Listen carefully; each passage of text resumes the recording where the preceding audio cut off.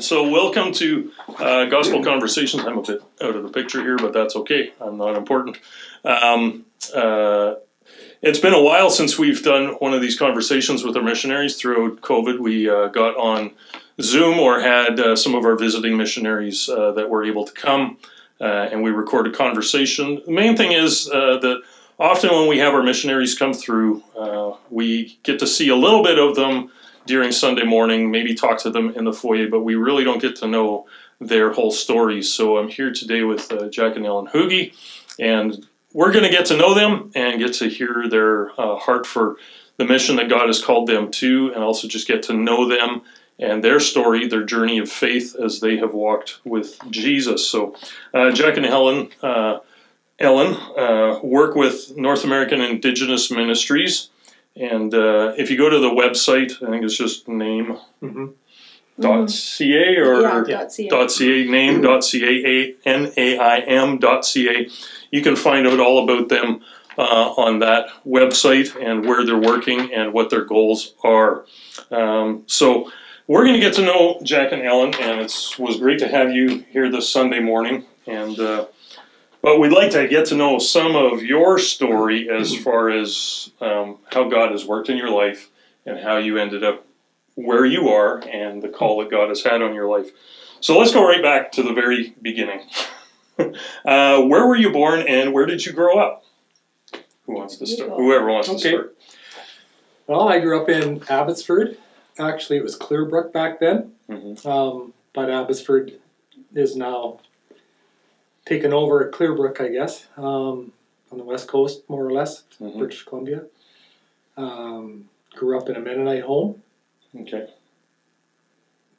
Was there more to that question? No, not really. But which church in the Abbotsford area were you? Central Heights. Central Heights. Okay. Yeah. Actually, my grandfather donated the land for the original building. Okay. Wow. So their little farm was just down the road. Okay. Yeah.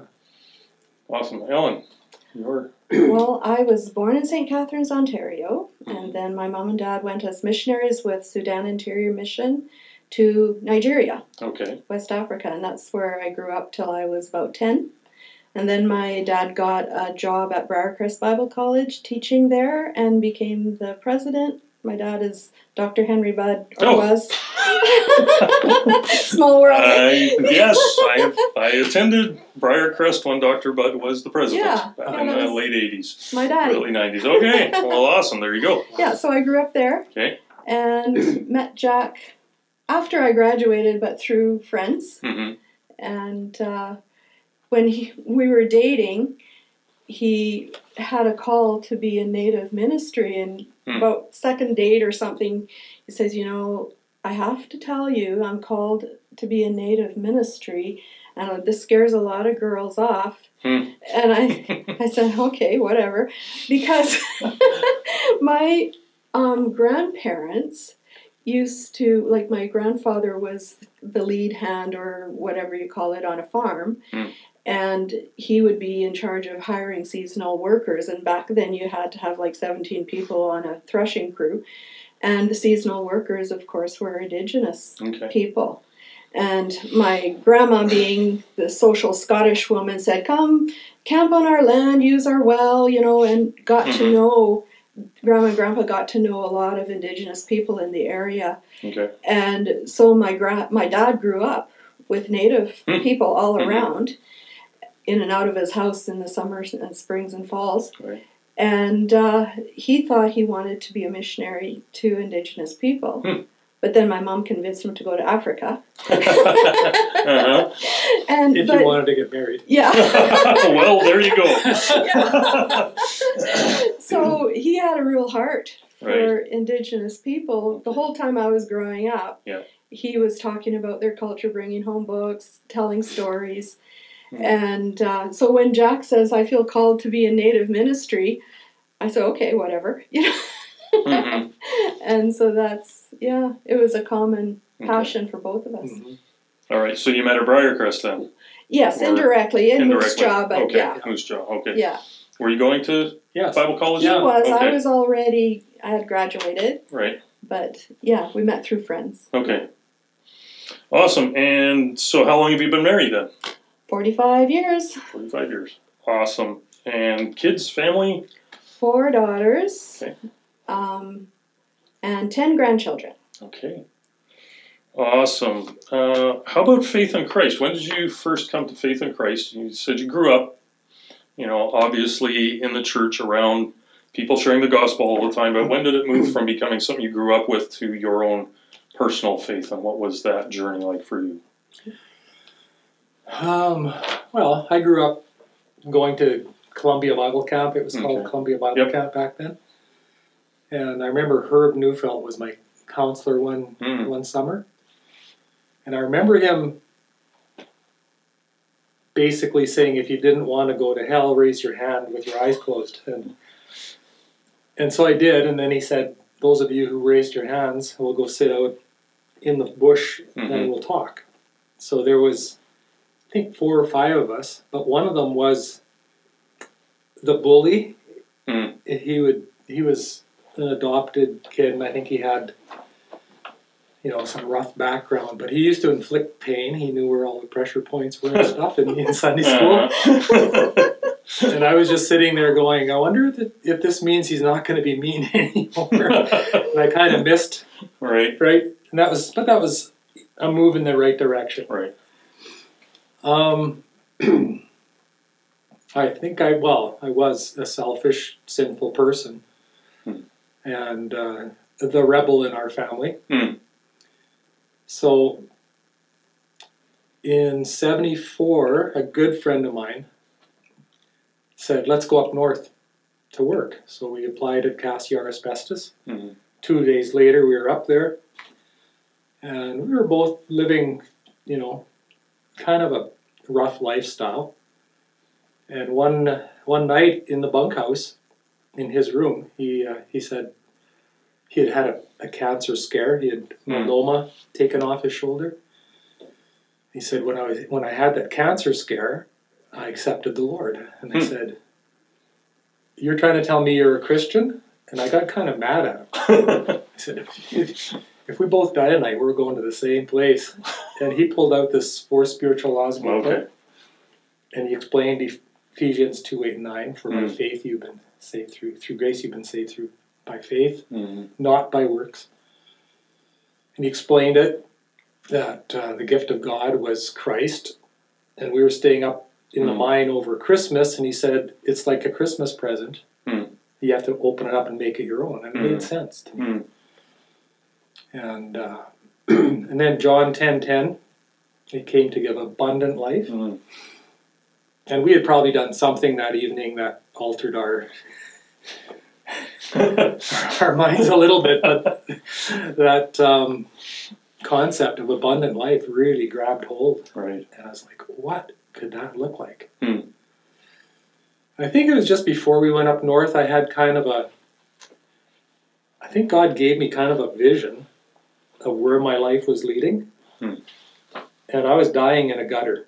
And it was just a very real, that's where this is going. So I told Doug, I said, that's what I need. I need forgiveness of sin. And so we prayed the prayer at the back of the book. And when I walked back to my bunkhouse that night, I've never seen the northern lights that bright before or after. The next morning, the trees were much greener, the sky was much bluer, and I was very happy. I was very happy for several years. So that was the beginning, and then the Indian community was just beyond the tailings pile of this asbestos mine. Downwind from the asbestos tailings pile. Right. And I got to know native people up there, which led to this adventurous life, this wonderful life. Abundant life. Abundant life. Abundant life. Awesome. Helen, how about you? Your journey to faith, personal faith in Christ, and what led up to that? Well, I was 5 years old. I was having nightmares about these monsters in my dream were telling me that just because my mom and dad could go to heaven didn't mean I could. And they weren't going to let me. And being the feisty little kid, that I was. I woke up from one of these nightmares and stomped down to my parents' bedroom. Woke them up in the middle of the night and told them what these monsters were telling me. Said, that's not true, is it? I'm going to heaven with you and Dad, aren't I, Mom? And she says, actually, no, you have to make your own decision on that. So I knelt by her bed. Wow. And she led me to Jesus. Nice. That's awesome. Yeah. Yeah, suddenly you have to do theology with a 5-year-old. Yes, right? yes. It's amazing what 5-year-olds can understand. That's right. And the questions they ask that force you to come to terms with it too. That's great. So you've already kind of alluded to this, but God's sense, what your sense of God's calling to full-time ministry, and what was that journey like? You've already kind of indicated a little bit of that, but when it went from just being well, maybe this is something to, yes, this is a direction God's calling me into. What was the call part of that for you?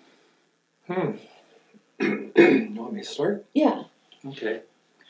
Well, I stayed up in Cassiar for 9 months. It was 6 months in, 2 weeks out. When I went back up after the first 6 months, I got a letter from my mom saying that Doug's cancer was getting the best of him, had come back. She said, you should come home and see him before he dies. So I quit, and I remember riding the bus out of town and seeing the native folks on the streets, and my self-confidence was very low for a number of reasons, but one of them was that I had an eye condition that wasn't diagnosed until I was in my 30s. Which made it very difficult for me to read, convergence insufficiency. So I dropped out of high school and was kind of a loser, and so I pretty shyly said to God, if you think it'd be possible, I'd like to work with these people. And went off to Briarcrest and met quite a number of native, mostly Cree people at Briarcrest. And that desire just never left. So, by graduation time, it was, which mission to pick, and we're going for it. Yeah. Awesome. For me, it wasn't specific to the Indigenous people, but when I was 10, I was in boarding school, and I was raised with people who were serving the Lord full time. So it wasn't anything foreign or scary to me. And when we always had a story time before we went to bed, our dorm parents would tell us a story and feed us a snack. And the Bible verse that they were talking about that night was, unto whom much is given, much is required. And I knew, compared to the African people around us, we had a lot. And we had a lot of truth and a lot of material blessings. And I just knew that Jesus was requiring my whole life in service to him. And you'd think I wouldn't have wrestled with that as a 10-year-old. It would just be something normal because everyone around me was a missionary, right? Right. And doing fine. I wrestled until the sun came up with giving my whole life to God to do what he wanted. And when the sun came up, it was a done deal. Right. And that never left me. And so, but I wasn't specific to where I would serve God. I just wanted to serve God. So when Jack said Native people, and I have this background, I go, oh, well, why not? Makes sense. Yeah. Okay, then. You kind of connect the dots and go, okay, this is what you were doing, God. Yeah, here we go then. Awesome. Yeah. And now you've been serving with NAME for how long now? I think, Jack, earlier you told me you started with them, went to different organization, back to NAME. But what's been that kind of overall arc then of serving with NAME? We worked with NAME for 10 years. Started in 1980. And one of my assignments in Saskatoon, just through circumstances, I got to know the director of the Indian Social Work Program, which is through the University of Regina. It was called Saskatchewan Indian Federated College. While we were up north, way up in northern Saskatchewan, running canoe trips up there, I bumped into this guy who had a different outfitter in the same town. Paul Wilkinson. He had us come over and pump out his septic tank after supper, and I said, "So what do you do in your spare time?" He says, "I'm the director of the Indian Social Work Program in Saskatoon." Well, that just hit the mark for me, where I was at spiritually and mentally, and just what I was wanting to learn. And so I was the only non-native student. It was interesting because we were still on the reserve down in Broadview. When we got back, we had a supervisory visit the next day. Supervisor, it wasn't even in our house yet, and he said, "We've had a resignation in Saskatoon. Would you consider moving to Saskatoon?" And I already had this connection with the college there. Right. So then I spent, 4 or 5 years as a student, interacting as the only non-Indigenous student in the college, which were very challenging years, but very good years. And we used to have elders come in kind of unannounced every now and then and have their sandbox with their braid of sweet grass and the pipe, and they'd have ceremonies. Well, I didn't want to participate in ceremonies, so it became almost like a humorous thing when they'd show up, because the women weren't allowed to participate. So they'd say, they'd say, "Well, are you going to be a man or a woman today?" And I'll be a woman. And in some ways it was really challenging. I think I'm getting off track. Oh, that's good. What was the question? The question was just how long have you been serving? So we were and even what led to that every connection. time the elders would come, it'd be exactly the same thing. Right. The missionaries destroyed our culture, and they'd conclude by saying, "What are we going to do with our young people?" So I thought, young people are really where they would have resources. Right. They'd like to. So I joined Youth for Christ. And developed a program taking young people to Mexico, like doing mission trips to Juarez, Mexico, building houses, working in orphanage. And I'd say those were really fruitful years and really enjoyable years. A lot of work. And so after 10 years with Youth for Christ, 5 years in Saskatoon and 5 years in Calgary, I burnt out. Ministry burnout. Yeah. Who knew? So that's when Ellen picked up the torch. Okay. Well, this is early 90s then, or? Yeah, 93. 93. Yeah, Okay. well, when he joined, with Name, we were a couple in the ministry. Right. But with when he joined Youth for Christ, I wasn't a part of Youth for Christ. It wasn't the same kind of deal. It wasn't a 2-for-1 deal. Yeah. Okay. So then I got a job in our church as the children's pastor. Okay. The church we were going to. And then we moved to Calgary, and I was a children's pastor in 2 churches there, while Jack was with Youth for Christ. Okay. And then I just felt like I was in this potluck with some Native friends, and they were saying how they didn't have any Bible stories to tell their children at night that had the Bible and their culture. And we were just in this lineup to this potluck, and I said, "Well, why don't we start writing some?" And they looked at me like I was from outer space. And you could do that? Yeah, this was like over 20 years ago. Yeah. But I took a course at Mount Royal College in publishing and figured out how to do this thing, and published our first book together, and that set me off on a trajectory that I had no idea. So I resigned from being a children's pastor to do this with Jack, and then he kind of faded out because our 4 girls were getting married. 4 weddings in 3 years. Oh boy. So he got a real job driving a Greyhound bus so we could pay for the weddings. And he's always been by my side and support. We support each other in the ministry, but it's that's why my end of things kind of took off. But when I joined Youth for Christ, and while I was a bus driver, my relationship with Native people that I already knew became that much easier. Okay. when I wasn't the missionary. When you weren't the We missionary. were just talking to your right. dad about that. Yeah. Yeah. About how he had another job that gave him legitimacy Yeah. in the community, Yep. and people don't look on me as a missionary like the Indigenous people. They look on me as someone who publishes books. Right. So I have a legitimate role. She's a kokum. Yeah, and I'm a grandmother. Okay. Kokum means grandma. Okay. And I'm a grandmother, that helps. But Uh-huh. so now I have a role in the Christian Indigenous community that they don't look on as a missionary, and the barriers are much lower. Okay. Yeah. Well, that's awesome. Mhm. Excellent. So you were bus driving, you were with Youth for Christ, and then was it you that ended up back to Maine? Yeah. We both did. Both? Yeah. And then Jack just felt like his job was done. Yeah. Okay. And kind of faded out, Mm-hmm.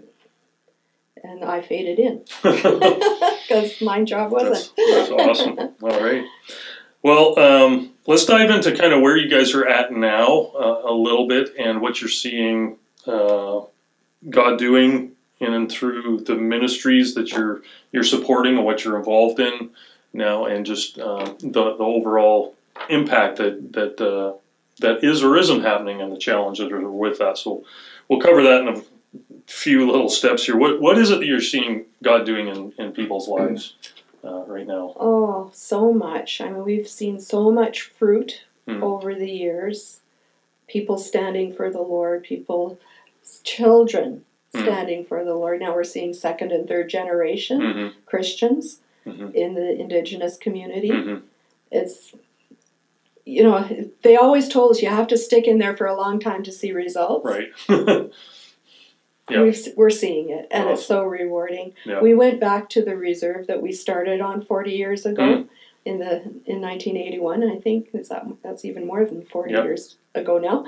But Yeah, about is it? 42. Yeah.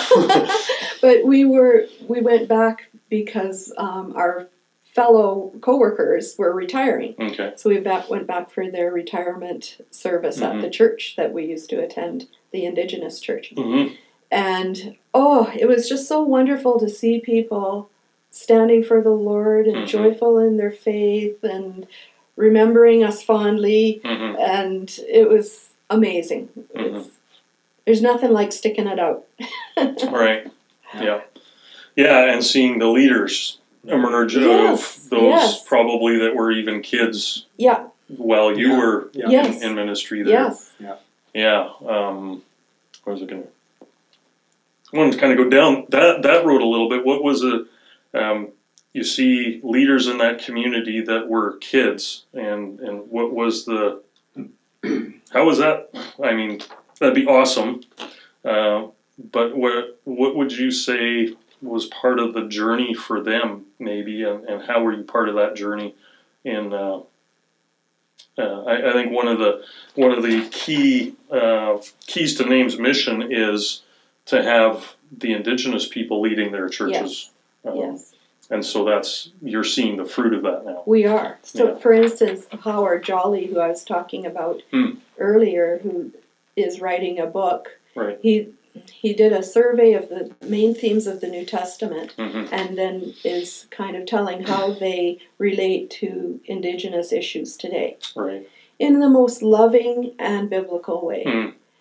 I'm just so proud of him. We've known him since he was a teenager. Okay. And we kind of have grown up together in the Mhm. faith, in contact here and there in different ways. And then to have him as a mature Indigenous leader ask me to help him get this word out to his Right. people. There is no greater reward. Right. Yeah. And he knew Ellen's dad. His dad. Okay. taught My him dad in was his Briarcrest. teacher, right? Oh, okay. Yeah. Sweet. Yeah. Right. Yeah. Yeah, and to see them go through to become the theologians, Yes. Bible translators, leaders within their spiritual community. Like, we're pretty used to that in white culture. In Yeah. fact, most of our theology books are all written from a white Well, Western exactly. perspective. Exactly. But to have a different cultural view on the New Testament, on theological issues, and be able to speak it in that culture. Yeah. It's absolutely critical. Yeah. We've known that in foreign missions for years, at but home not missions. in the Indigenous community No. so much. It's just emerging Yes. now. So that's pretty exciting to be a part of that. Yeah, I had. I've got a big volume called Majority World Theology on my desk that I've read through, and Ray Aldred is another. He I think he at Vancouver School of Theology, First Nations, with the Christian Missionary Alliance. Starting to do theological work within the First Nations worldview with the gospel, and how those don't necessarily have to be opposites in conflict. or in conflict. No. And I think that's one of the big struggles a lot of people have, especially Western white churches. I sense that a lot, actually. When these things get brought up, there's a real hesitancy of allowing them to do or to speak theologically through their culture. How do you navigate that? Oh, you can't. Well, all I can say is we have learned a better world view, better spiritual worldview through being in connection with the Indigenous community than we ever could have with the white community. You're kind of blind to your own blind spots, right? Yeah. And bumping up with a culture that's so different, you have to think things through. Yeah. And so we've been able to think things through that so many people don't have the privilege to do that. Yeah. And it's been so precious. We've been so blessed. Yeah, it's kind of like when I taught Bible college for a number of years, and some of my early courses, I would say, as we come to this text, whether it's the Pentateuch or the Gospels, I taught both of those courses, each of us is coming with our whole experience to this text. So I grew up in the East Kootenays in a pretty conservative church. I'm very white. I remember 2 Indigenous kids that were adopted into a white family. Other than that, they didn't exist in my world. Yeah. And knowing that I'm coming to the Bible through the lens of very Western thinking. Yes. And we all have to somewhat admit that when we come to the text, that an objective reading of this and even objective theology is a bit of a oxymoron. Yeah. We all have a filter that it's going to go through. And it's just amazing coming up against things that you've never thought of because you've never had to think about it. Jack has a beautiful illustration. He says, as Christians around the world, we're like a disco ball. We each have a little, our own reflection of Jesus. And together we shine. Yeah. And we need to learn other people's cultures and perspectives in order to really understand Jesus.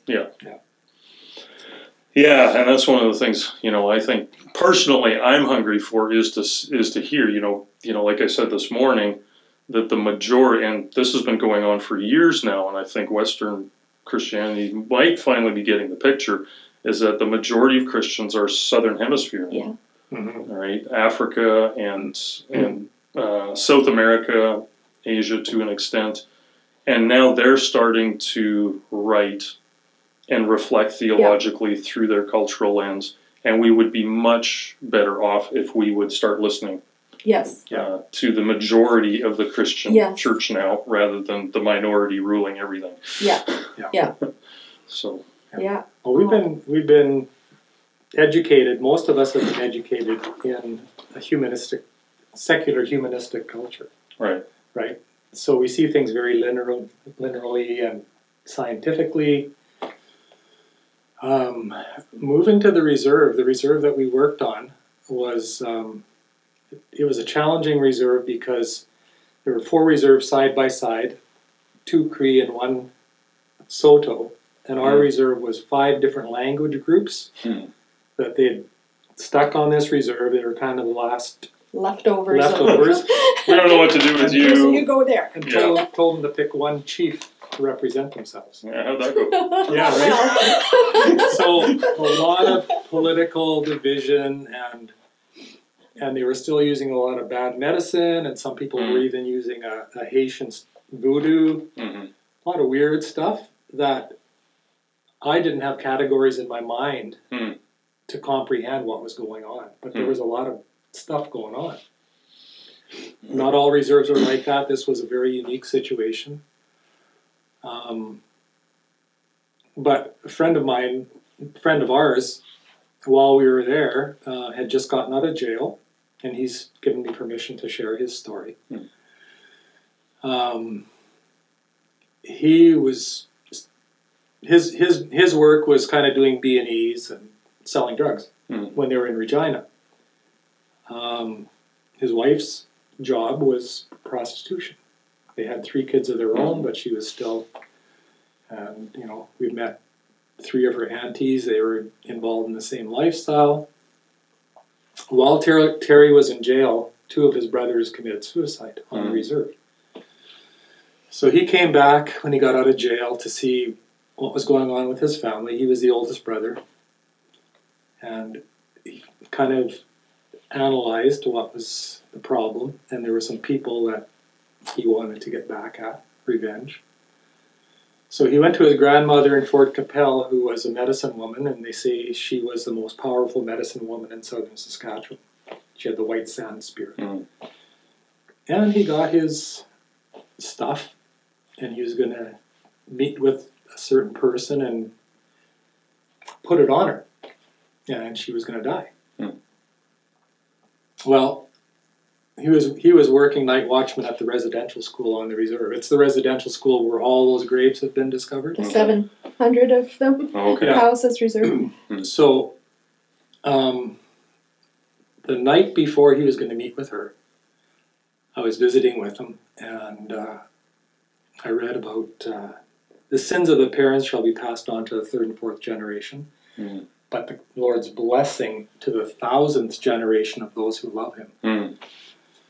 And that really grabbed him, because he understands curses and he understands blessings. Yeah, blessings. So he says, I can't do it, and he accepted the Lord. Right? Yeah. So then we went into the boiler room and we got this sealer jar of water and willow boughs, and we broke the curse. But that whole world view, and that's just one story of what we experienced on that reserve. I was not taught in Briarcrest Bible College. How do you deal with that? No. No. It's not on the curriculum anywhere. No, it wasn't at the time. It probably is now. So anyway, shortly after that, Terry wrote his GED, his grade 12 equivalency. He got the highest mark of anybody in the province of Saskatchewan ever. So then him and I went to the University of Saskatchewan, and he got into the Indian Teacher Education Program. Even though the funding had all been spent that year, the director said, I'm getting you in here. And then they tried within the 2nd year to get a commitment for him to come back to teach. Just brilliant. So now he's 65 years old and just now finishing off his PhD. But he's been chief 2 terms and has done a lot of wonderful things for his people. And they actually followed us to Saskatoon when we moved there. And because I got very direct with them, I said, you got to get off the reserve, it's hell. And it was just dark. It was dark. But he got his education and he went back and still lives there. We went and visited him, a year and a half ago. And so he brought us up to speed on reconciliation from their point of view, which is largely financial. And it's really big numbers he's talking. So, but that worldview, for a long time while we were working there, when people on the reserve were getting an illness, their first thought was somebody's put a curse on me. And for us, it's like, I better go get some physical medicine for this physical problem. And for a long time, I was struggling with, who's more right? And we were both right. Right? Two sides to that. Yeah. So for them to, with that kind of a spiritual background, to be able to speak the gospel in their language with their understanding of life is huge. But just little things we learned. We learn more, I think, than we taught. once there was a woman that was putting a curse on us, and we knew it. They always kind of tell you, they have this kind of an ethical thing that they have to tell you. And so we had this preserves or something that she had put a curse on. We were poor back then, so we wanted to eat the jam. Right. And we were asking Terry, who's just a new Christian, he says, well, what should we do with this? And he says, isn't that why Christians bless the food? I go, right. So we bless never the thought food. of that. Yeah. Why would I? Yeah, why would we, coming from our background? So we did Right. It's it. like this isn't like an equal battle here, is it? Yeah, no, it's not. Creator versus. No. So we enjoyed that jam. Yeah. There you go. So what are some of the challenges in ministry? Maybe just, you can see that you could answer that over the course of your ministry, or even maybe even just like current challenges. Relationships. Yeah. Trust. Yeah. Right. We've been friends with really good friends since Saskatoon days, in the 80s, with a couple who came to know the Lord and started coming to our church. And we befriended them, and we've been just really good friends ever since. Some of our best friends. Well, now they just live up the hill from us in Calgary. We've maintained a close relationship with them. And went on holidays to Mexico with them last year. Having supper with them a couple of weeks ago, this whole, like you mentioned, the whole coronation thing and the now that we've known each other for as long as we have, we're opening up more and more with each other, getting more real with each other. Okay. And their attitude towards the monarchy and colonialism came out at supper, and it was shocking to us. Like, because they are the most gracious people. But when it came to that, all of a sudden here was this anger that we hadn't ever seen in them. Wow. And it was, we were the people in their lives that they could vent about this situation, but we feel that tension all the time with all our relationships with Indigenous people. There's never full trust. I'd say maybe not never, but very seldom real trust because of the background and the issues that they've faced. I always say, if you want to be marginalized in the Christian church, just be a missionary to Native people. Because we also have, people are suspicious of us in non-Indigenous churches if we're in Native ministry, because there's a prejudice issue. And so, when they see us coming, they back away and their eyes roll and they don't want to talk about it, right? And not this church, but other churches. And so, that's the biggest challenge, is how do you get over these barriers in relationships, both with the Indigenous community and the non-Indigenous community, to be able to work effectively. It's always a delicate dance. I bet. How has the last couple of years challenged or even reshaped your ministry? I got a lot more work done because I had to stay home. And my work is mostly online, talking with people online. So I got a whole bunch of books published, and it was great. But I couldn't go out and sell them, because I would go to conventions and things where I could sell books before, and I haven't been able to do that. And then after, Jack got kind of long COVID symptoms, and my knees during COVID, my knees started giving out on me because I'm that age. And so now we're not as mobile as we used to be. And I would really like to get out more and sell more books so that my Indigenous authors can benefit. And so people can know about them. So that would be a prayer request. And that's what kind of stopped in the last 2 or 3 years. Yeah. Awesome. How many authors are you working with at a time, or 3 or 4 right now, but then other ones pop in and out, it's a... And this is across the spectrum, or just Christian Indigenous authors? Just Christian. Okay. It's really easy now for non-Christian Indigenous authors to find a publisher. Right. Because it's like very trendy Yeah. right now. Yeah. So there's money for that. But for Indigenous Christian authors to find a publisher, it's very difficult. Because there is that prejudice barrier, and they don't have the connections that most people would have. There aren't a lot of Christian Indigenous publishing companies. Right. Plus, like my friend Howard, who's our age, is working. English is actually his second language. He grew up speaking Cree. Okay. And so he's processing everything through that. So his writing skills aren't the same as what a person who grew up speaking English would be. And so not very many publishers want to take on that amount of editing. Right. And yes. And he knows it. Right. That's why he asked me to help. Yeah. So, but those are the challenges. Right. And I guess also in light of Truth and Reconciliation Report, the residential school findings over the last couple of years, I guess, for generations the Indigenous people knew this, but we didn't, kind of, and it took the Kamloops school find and now all these others to actually bring this to light. How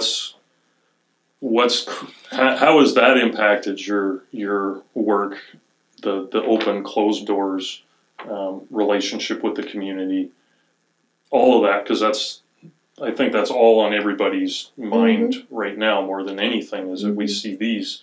I think you mentioned earlier, the media, how the media takes a very one-sided view on that. But how has it affected your relationships and then your ministry around that too? Well, it's helped in some ways because some people in the non-Indigenous community who were just really closed to talking about Indigenous issues have actually asked me for resources that they can read and help to understand Indigenous people, especially Christians. So that's helped a lot to open it up. Like you said, we've known about this for a long time. It's no news to anyone that we know in the Indigenous community.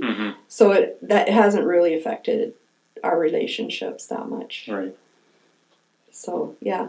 We were actually worked on Cowsis Reserve where they found those 700 and some unmarked graves. We knew they were unmarked. They used to be marked. It was a graveyard that had these wooden crosses that kind of disintegrated over the years, right? So everyone knew where the graves were. Right. They had just lost the markers. Right. But so when that all blew up in the news, we're all rolling our eyes. But we know that the chief of that reserve, we knew his dad. And he's a real political force. Well, he's always been on the council. But he helped me move to Saskatoon. Yeah. And he's getting rid of me. But so we know everyone on the news, we actually knew who they were. And it's being used by both the Indigenous community and the media to, blow a situation up. But it was a sad time where the infant mortality rate in those years was 40% in the Indigenous community. And kids were dying of tuberculosis all the time. And the parents were not told because they didn't know how to contact the parents. And there was no telephones and stuff back then. And so they would just bury them. The parents would find out years later sometimes. And it was a horrible time in our history. Yeah. Well, what's God laying on your heart for ministry now, and what do you feel your divine imperative? Whatever ministry life you have left, what's God calling you to? Can I just interject? Okay, you interject. What is he going to interject? Well, I've been retired for 5 years. There was COVID, and then I've had health issues. So we haven't been very mobile. So we're in about a 900 square foot condo. Her desk is right in the middle of our condo, so I'm in her workspace all the time. And the language that comes... No, I'm just kidding. So anyways, not really what I was envisioning for retirement. Right. Driving here was actually one of the nicest things that we've done together since COVID and retirement. Right. But I actually heard the word retirement come out of her mouth. Okay. Like a few more projects, and I think I might be ready. Right. And my response was, I'll believe it when I see it. The problem is, God keeps giving me really fun and interesting things to Right. There's no lack. There's no lack. Oh, I can and do I that. don't go looking for it; they find Right. me. Yeah. So it's just like, yeah, I always think, okay, after this, because Jack just turned 70, and I'm going to be 70 next year. Okay. After this, then I'll retire. Yeah. But then something comes up that I can't resist. Right. Okay. So, I don't know. Yeah. Yeah. There are some perks. We're going to Santa Fe this August Okay. to the 51st annual Indian market. I've been there. I took one of my native mission groups there one summer. It's fantastic. Indigenous people from the Americas, Right. including Canada. Selling Thousands all of their- them with their music and their artwork, and in Santa Fe, which is a very artsy little historical place. So that's going to be kind of a Yeah. icing on the cake. It's And we something that hope we to get to do. It's visit some Navajo friends down Okay. there that we've known for years that are running a Christian camp, and encourage them and give them some books and things for their camp. So, yeah, it's not all bad. no, it could be worse. Yeah. Awesome. So the retirement's a possibility, but unlikely, it sounds. Well, Totally. Depends on what you call retirement, Yeah. right? Right. I'm retired. You're retired, but And we live in one of the highest native population areas in Calgary, right. and it's a community that has a reputation, but we just love it. We have a lot of really eccentric neighbors, and good stories. it's just being part of the community in a very normal way is really nice. Yeah. And Yeah. God will use that. Yeah. Absolutely.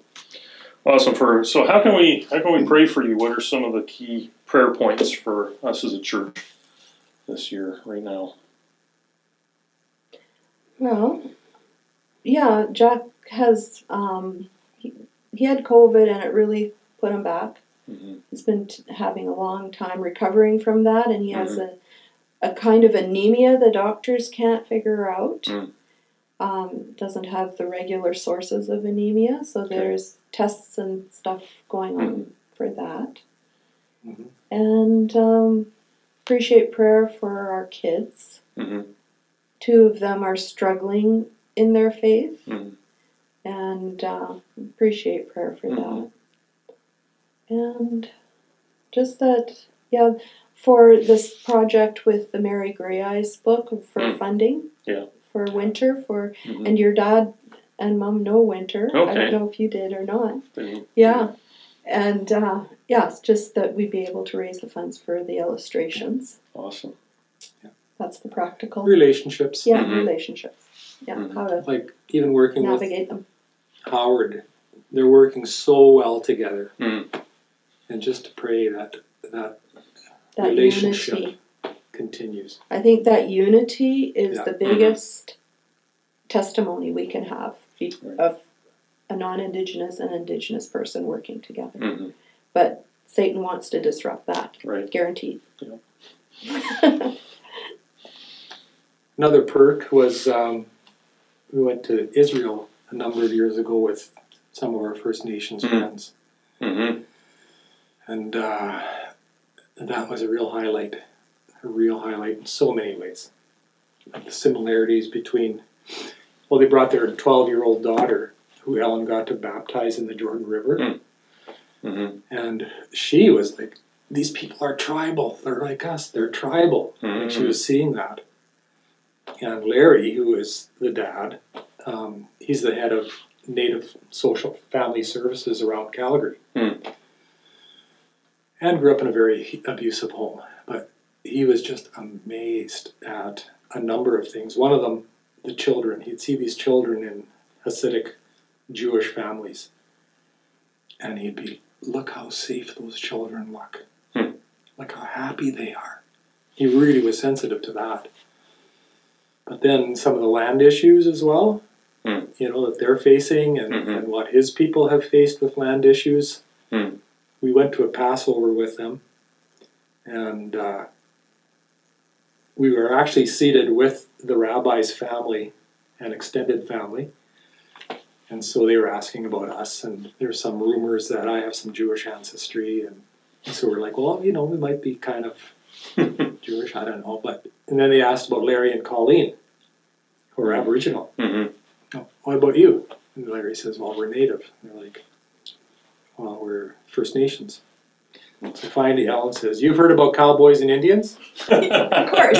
We're cowboys, they're the Indians. Yeah. Well, then these people could not stop focusing on Larry and Colleen. Oh, they were just and fascinating. even the next day at the swimming pool, about 5 men came out and were just peppering him with questions about residential school, land issues, and some of the prejudices they have there parallel to the prejudices we have here.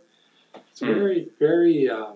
They were treated as equals in Israel, not second-class citizens, which was strange for them. They had never been treated with that kind of honor in a public situation like that. So it was interesting to see.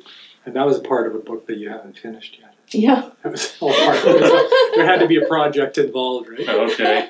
So that might be the last one. last Who knows? Okay. Who knows? Yeah.